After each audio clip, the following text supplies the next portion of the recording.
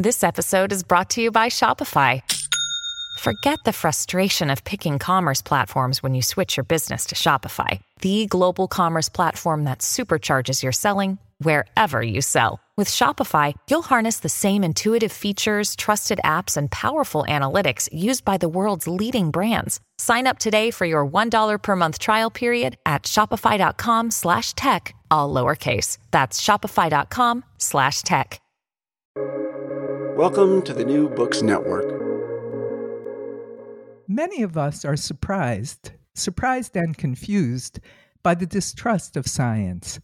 The distrust was especially prominent and aggressively expressed in certain quarters during the COVID pandemic.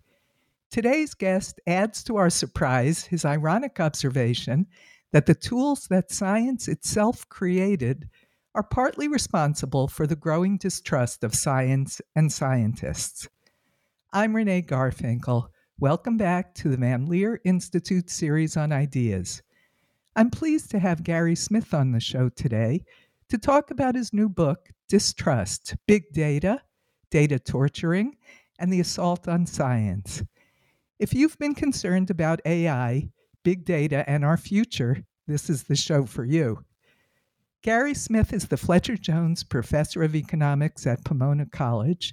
He's also the author of The AI Delusion and the co-author with Jade Cordis of the award-winning book, The 9 Pitfalls of Data Science. Gary Smith, welcome to the podcast. Well, thank you for inviting me, Renee. It's a pleasure to be here. Gary, your hypothesis is that 3 activities form the attack on science, and they are undermining science using science's own tools. What are the 3 activities, and what are their tools? Well, I'll name them and then talk about each of them. The first one is the internet, and the second one is something called p-hacking, and the third is something called harking. And so I'll have to explain what those are. Talk about the internet first? Sure. We love the internet. Was, we can't live without it. No. Internet goes down and we're lost. Well, it was created by science, of course, for doing scientific research and for sharing data and sharing computers, and it had a noble cause. And then they opened it to the public, and all of a sudden became this swamp of disinformation and, as they say in Russia, a fire hood of falsehoods. And the big social media companies came in, and they're, of course, trying to collect all the data they can on us so they can sell us products we don't need. And what they found is engagement is important. If they keep you on a website, they can gather more data about you. They can increase the chances that you'll click on a button and you'll buy something. And so they value engagement very highly. And they've learned that what engages people is trivia, bullshit, lies, titillation, all sorts of stuff, which is often completely false, but we're almost addicted to it. And so, I mean, it's especially true with, I have some teenage kids and a little bit beyond that, but they spend hours a day on this social media, just reading about goofy stories. And it's like an addiction. One of my sons, who's now in his 20s, but he used to play a game when he was in high school where they'd go out to eat, and the kids would put their phones, their iPhones, their smartphones on the table while they ate. And the first one to pick up the phone had to pay for the food for everyone. And the game didn't last long. It's this crazy addiction. Well, Seinfeld for talked them, about at least it's a disincentive to picking up your phone. Yeah, but you can't overcome it. Seinfeld's got this bit where he's hey, that's your you got a new phone there, huh? Can I see it? And you reluctantly hand it to him, and he looks at it, and you just start getting all this nervous and sweaty. I need to have my phone. I need to check my phone. It's like breathing. I need to see if I've got any important messages, and it's just nuts. And so the internet is this swamp of disinformation, and a lot of it is unfortunately directed at science. And as you said, in the COVID-19, just so much garbage was out there. And these stories like Bill Gates created the COVID-19 epidemic so he could create a vaccine that would inject microchips into our bodies so he could monitor us. I mean, just utter nonsense. And people believed it. And you go to read one of those stories, and up pop 10 more suggested things you might like, and you get into this little silo where everything you read reinforces the BS, and you come to believe that's reality, and that people who don't believe the same reality as you, well, they're just stupid. and Okay, and well, so part of that's... the Sorry, go ahead. I'm just saying that's the first thing that's undermined science. That's the first one, disinformation. Yeah. And of course, that's not unique to science, but it's especially destructive to science. Because, I mean, vaccines are great. And yet all these people believe they're a nefarious plot by the elite to enslave us or to kill us or to monitor us, who knows what. And it's just part of the thing. The second one is p-hacking. So there was this great British statistician, Ronald Fisher, and in the early 1900s, he was working on agricultural experiments. And so they're trying to figure out how to increase crop yields. And so they did these experiments with add a little bit of nitrogen, see what happens. Add a little bit of phosphorus, see what happens. And they did it very smartly. They had one group of plants would not get the treatment. That'd be the control group. And another group of plants would get the treatment. And that was the treatment group. And they observed the differences. And the question was, well, these differences sometimes, if you're a gardener, I'm a gardener, plants don't always grow the same. And so how much of the observed differences could just be due to chance, just the luck of the draw? Some plants happen to be sturdier than others, or get a little more water, or a little less water, a little more sunshine, a little less sunshine. And how much was just random variation? And one day at this lab, he made a cup of tea for one of his colleagues. And he knew she wanted milk with the tea. And so he poured some milk in the teacup, and then he added the tea. And she refused to drink it. She said, I prefer it the other way around. I want the tea in first and then the milk. All right. And Fisher thought that was preposterous. And so he challenged her to an experiment. And he prepared 8 cups of tea. 4 were milk first and 4 were tea first. And then he challenged her to identify which was which. And she got all 8 right. And he was astonished. And then he calculated, what's the probability that by guessing alone, you would get all 8 right? And it turned out to be 1 out of 70. And so that seemed like a pretty low probability.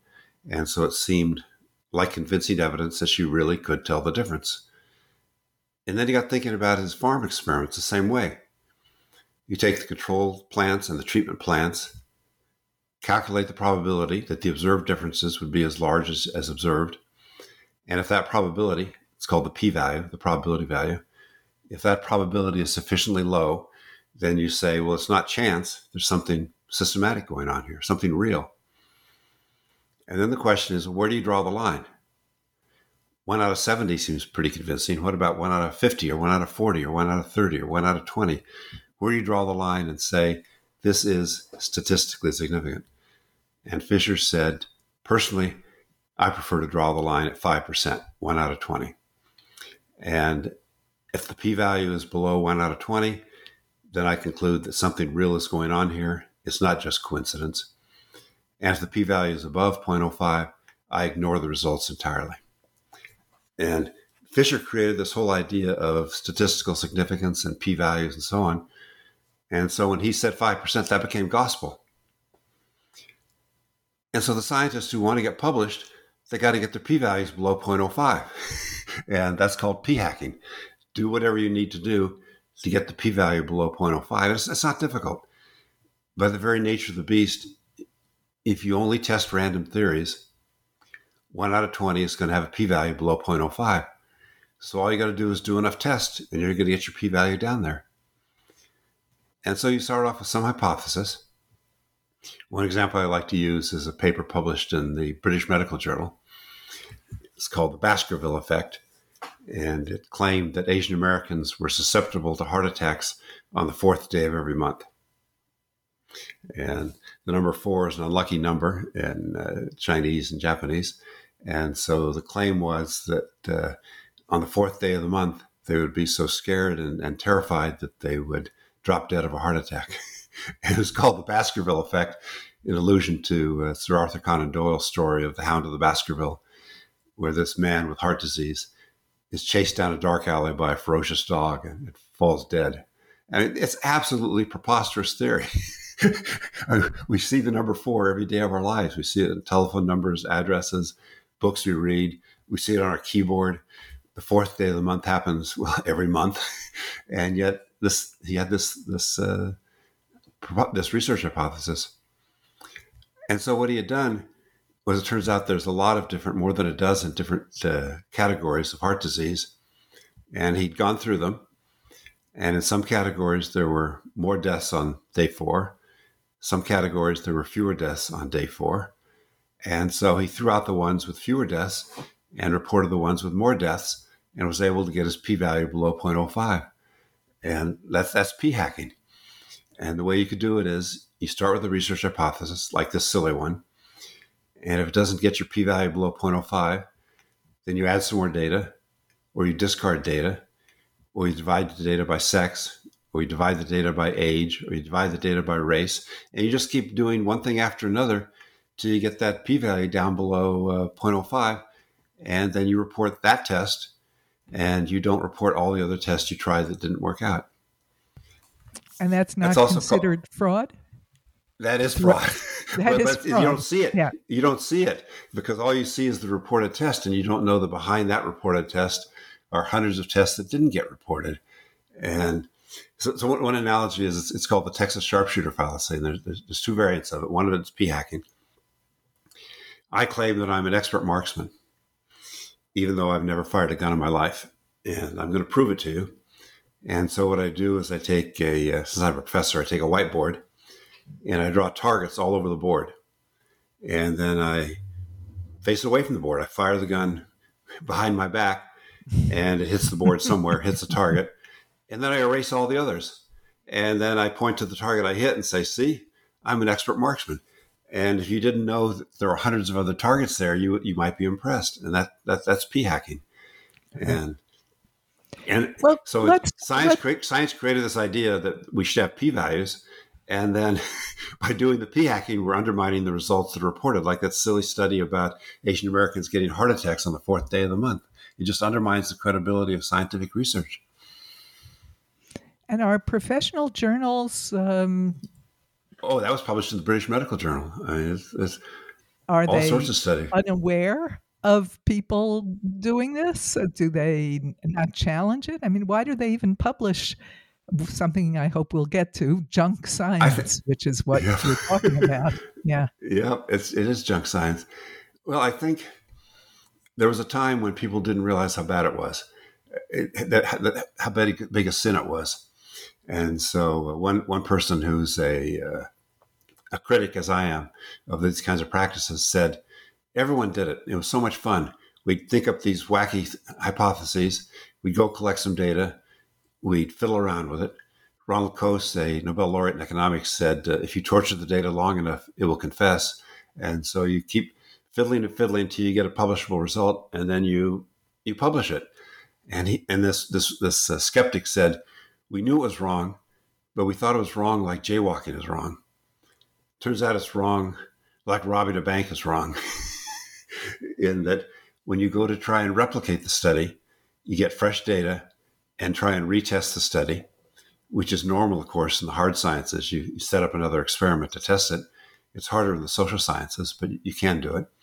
When you try to replicate the study, half the time they don't replicate. Half the time you find it was just a coincidence in the first place.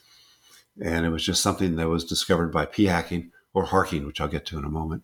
And so the fact that these studies don't replicate is also undermining the credibility of science. And it's especially apparent in medicine, where they say coffee is bad for you. No, actually, coffee is good for you.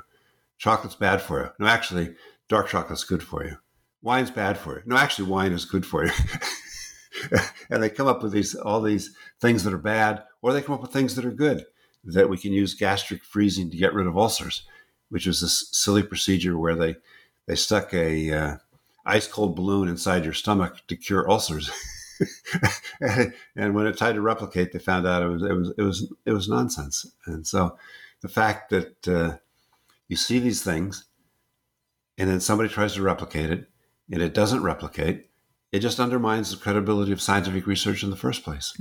Absolutely right. And the Third one is activity? harking. It's Mhm. harking. And so it's HARK, hypothesizing after the results are known. And so it's also known as data mining. And so you have a big set of data and you don't have any particular research hypothesis in mind. You just want to get a low p-value. And you let the computer loose and you ransack the data until you find a low p-value. And then you pretend that's what you were looking for in the first place.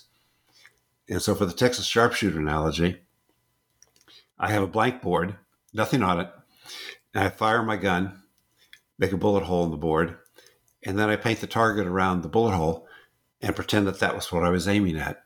And so that is harking, which is hypothesizing after the results are known. I find a low p-value, which isn't hard. Remember, 1 out of 20 tests give a low p-value. And then once I find one, I make up some theory that fits what I found. So, how can those of us, our listeners, are academics and even and other highly educated, interested people? This is the New Books Network. How can we recognize this kind of junk science or flawed or fraud if the professional journals are publishing them, and then of course the secondary and tertiary popular science promotes it? How can we, as readers, consumers of that, separate the wheat from the chaff? Yeah, well, it's become so bad that it's called the replication crisis. And so that so much scientific research doesn't replicate that it's undermining the credibility of science. And so there's one experiment where Brian Nosek assembled a team throughout the country, maybe throughout the world, and they took 100 famous psychology papers and they tried to replicate them, tried to redo the studies. And fewer than half replicated in terms of having a p-value below 0.05 and having an effect in the predicted direction.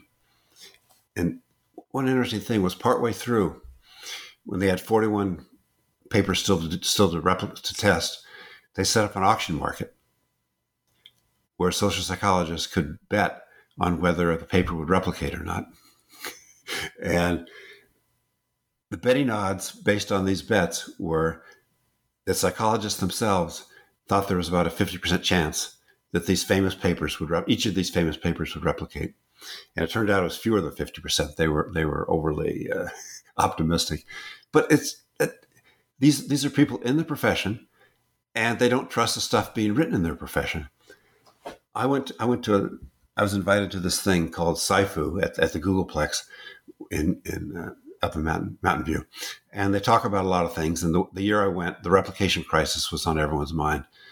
And there was a guy there from the University of Chicago, a very, very well-known, very famous social psychologist. And he said, my field is the poster child for studies that don't replicate. My default assumption is that anything I read in one of the journals of our field is wrong. And I mean, you can't get much worse than that when people in the field don't even trust stuff being published in the field. Yeah, but there's one thing. So, I'm sorry. Well, it's one thing to be skeptical or even extremely skeptical. It's another thing to take the distrust to the level that we see, which is conspiracy theories. Now, you've researched them. Well, maybe share with us one of your favorite conspiracy theories, and who's likely to believe them. It's hard to say why people. I actually. I'm embarrassed or whatever. I have friends and relatives who believe some of these conspiracy theories, and just trying to think in my mind, these are not unintelligent people.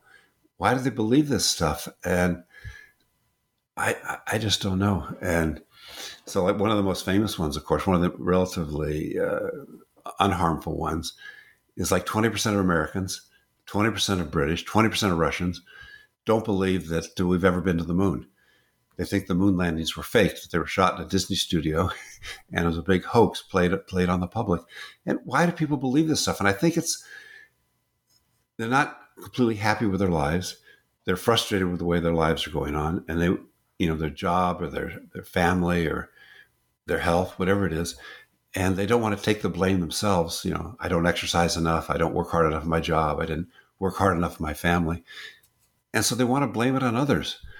And so they blame it on this mysterious elites, the elites that control our lives.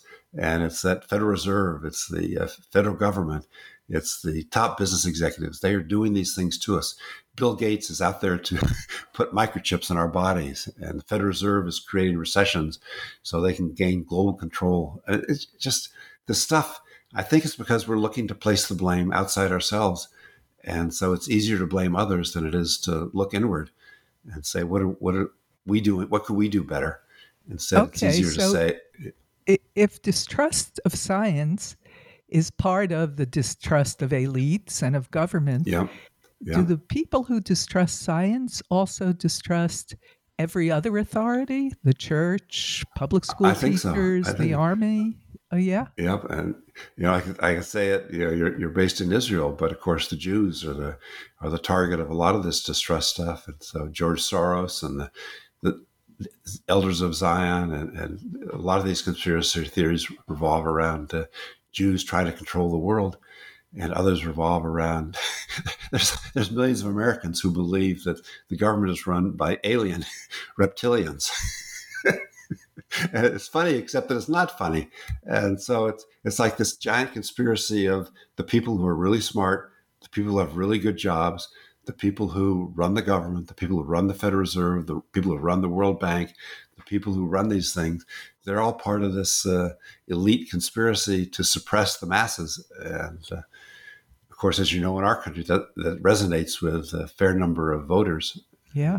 Yeah. Well, a recent study out of Emory University, and this was now I'm a little reluctant to quote a study.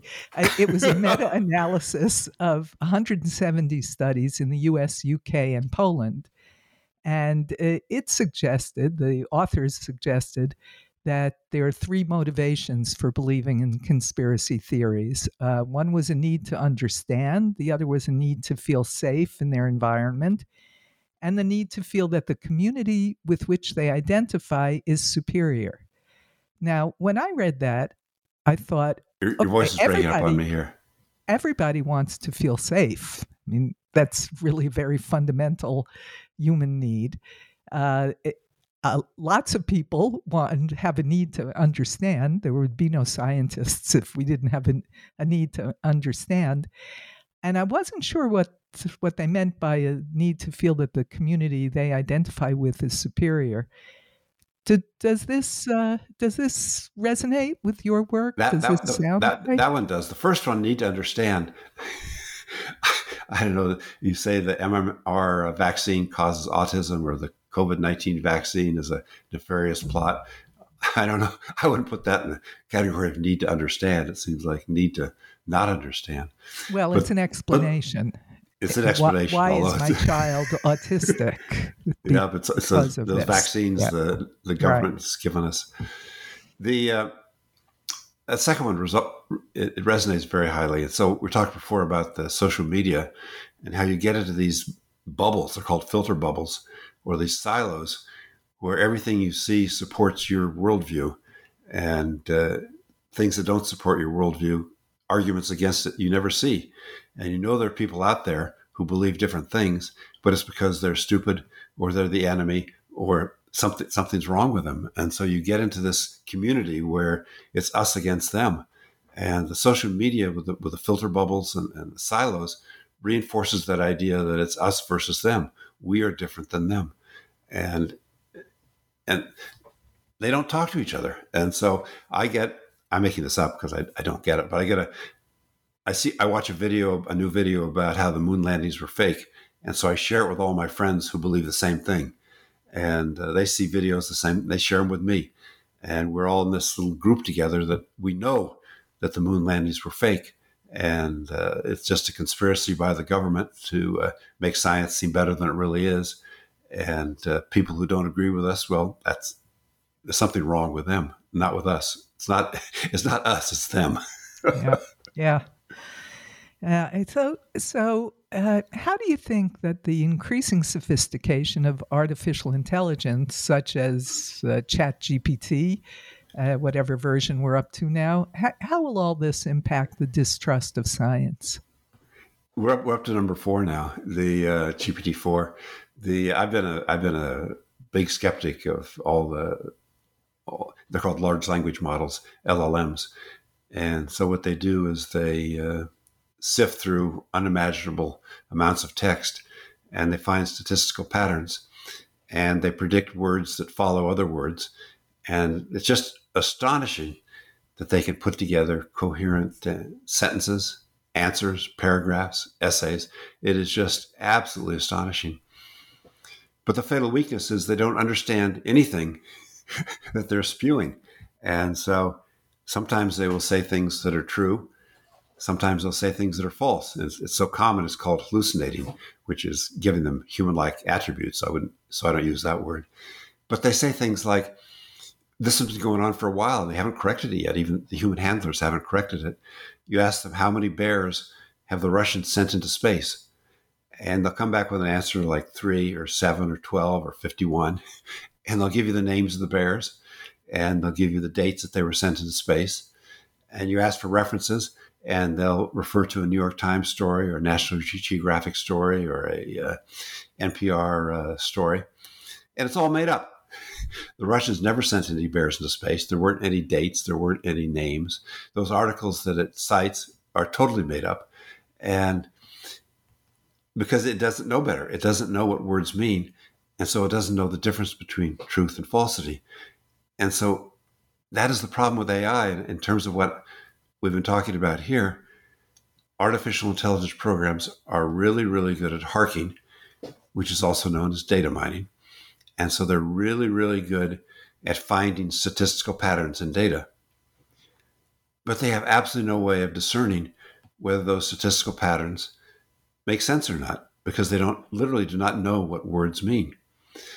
And you put it inside a black box, and there's no way for us to judge why they come back and they say, this person ought to be in prison. This person ought to be given a job. This person should not be given a job. You should buy Apple stock.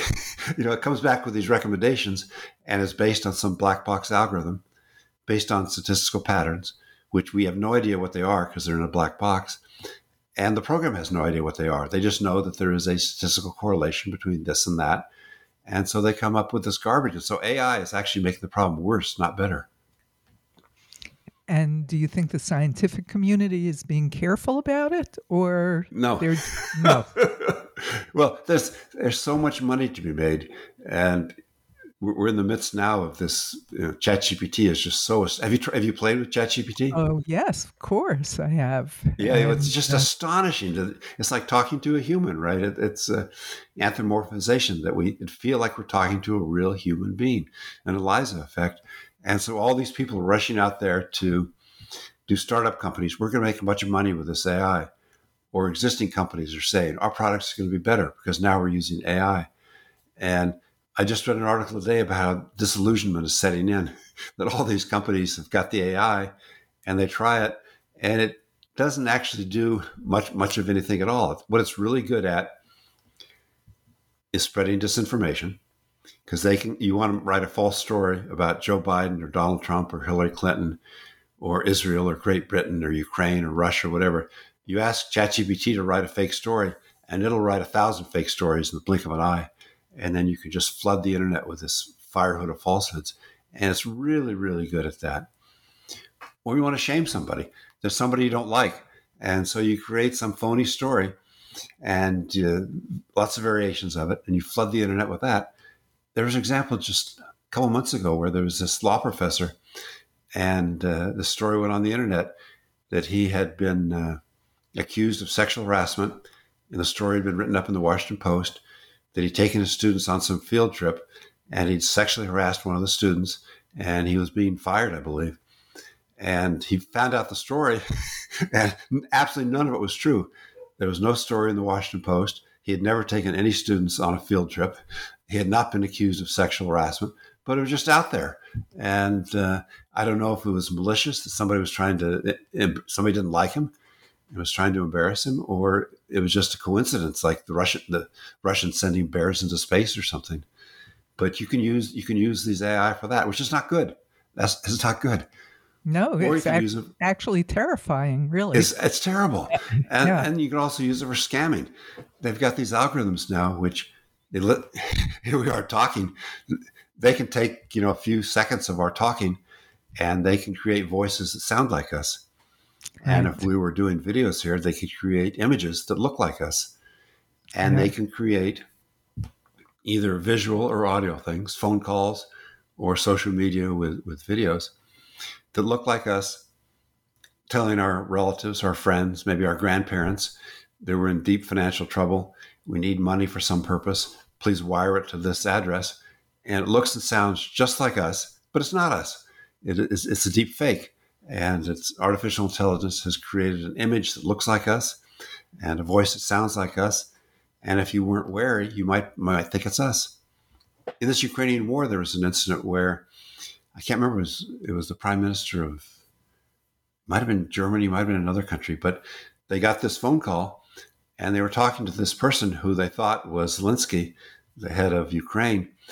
And then it started asking questions about whether Ukrainian refugees were causing trouble in the country. And they became suspicious. And then it turned out it was a deep fake. It wasn't Zelensky at all. It was some AI created voice made to imitate him and to make phone calls to world leaders to spread distrust. Wow. And Finally, it's Gary. it's absolutely terrifying. Yeah, really is. Finally, your book also includes suggestions for improving the situation. So let's talk about one of them. Tell us about how the internet should be regulated more like the way banks are with know your customer regulations, Yeah, so and how that would help.